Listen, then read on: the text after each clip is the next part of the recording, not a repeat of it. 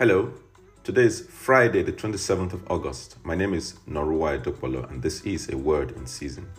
Deuteronomy chapter 30 and verse 19. I'm reading from the New Living Translation. Today I have given you the choice between life and death, between blessings and curses. Now I call on heaven and earth to witness the choice you make. Oh, that you would choose life. God said, I'm giving you two choices. One is a path to life, the other is a path to death. One path brings Jesus into the situation.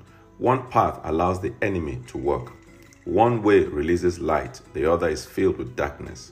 One choice brings blessings, the other brings curses. Every choice we make places a door in front of us that opens to an unfolding pathway.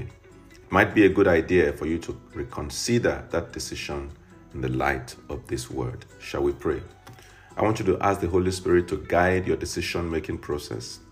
I want you to pray against the spirit of error over your life and that of your leaders. Ask the Lord to help you so that you will not make a decision that you will regret in the future.